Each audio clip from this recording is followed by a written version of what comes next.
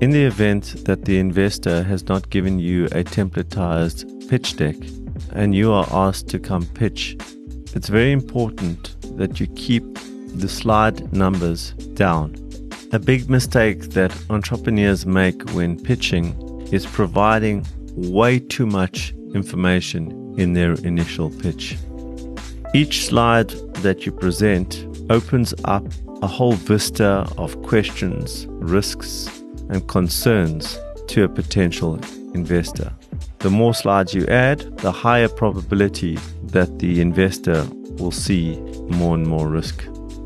You are probably just trying to explain the opportunity, the economics of the deal, the reason to invest. But from the investor's perspective, each slide peels open new information that can tip them either way. As a rule of thumb, never use more than 15 slides in your pitch deck. The ideal amount is 8.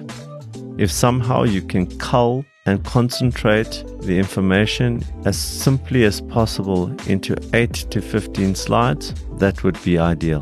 This of course allows more time for Q&A, where you are far more likely to be more natural in your response and to be able to build a better rapport with the investor.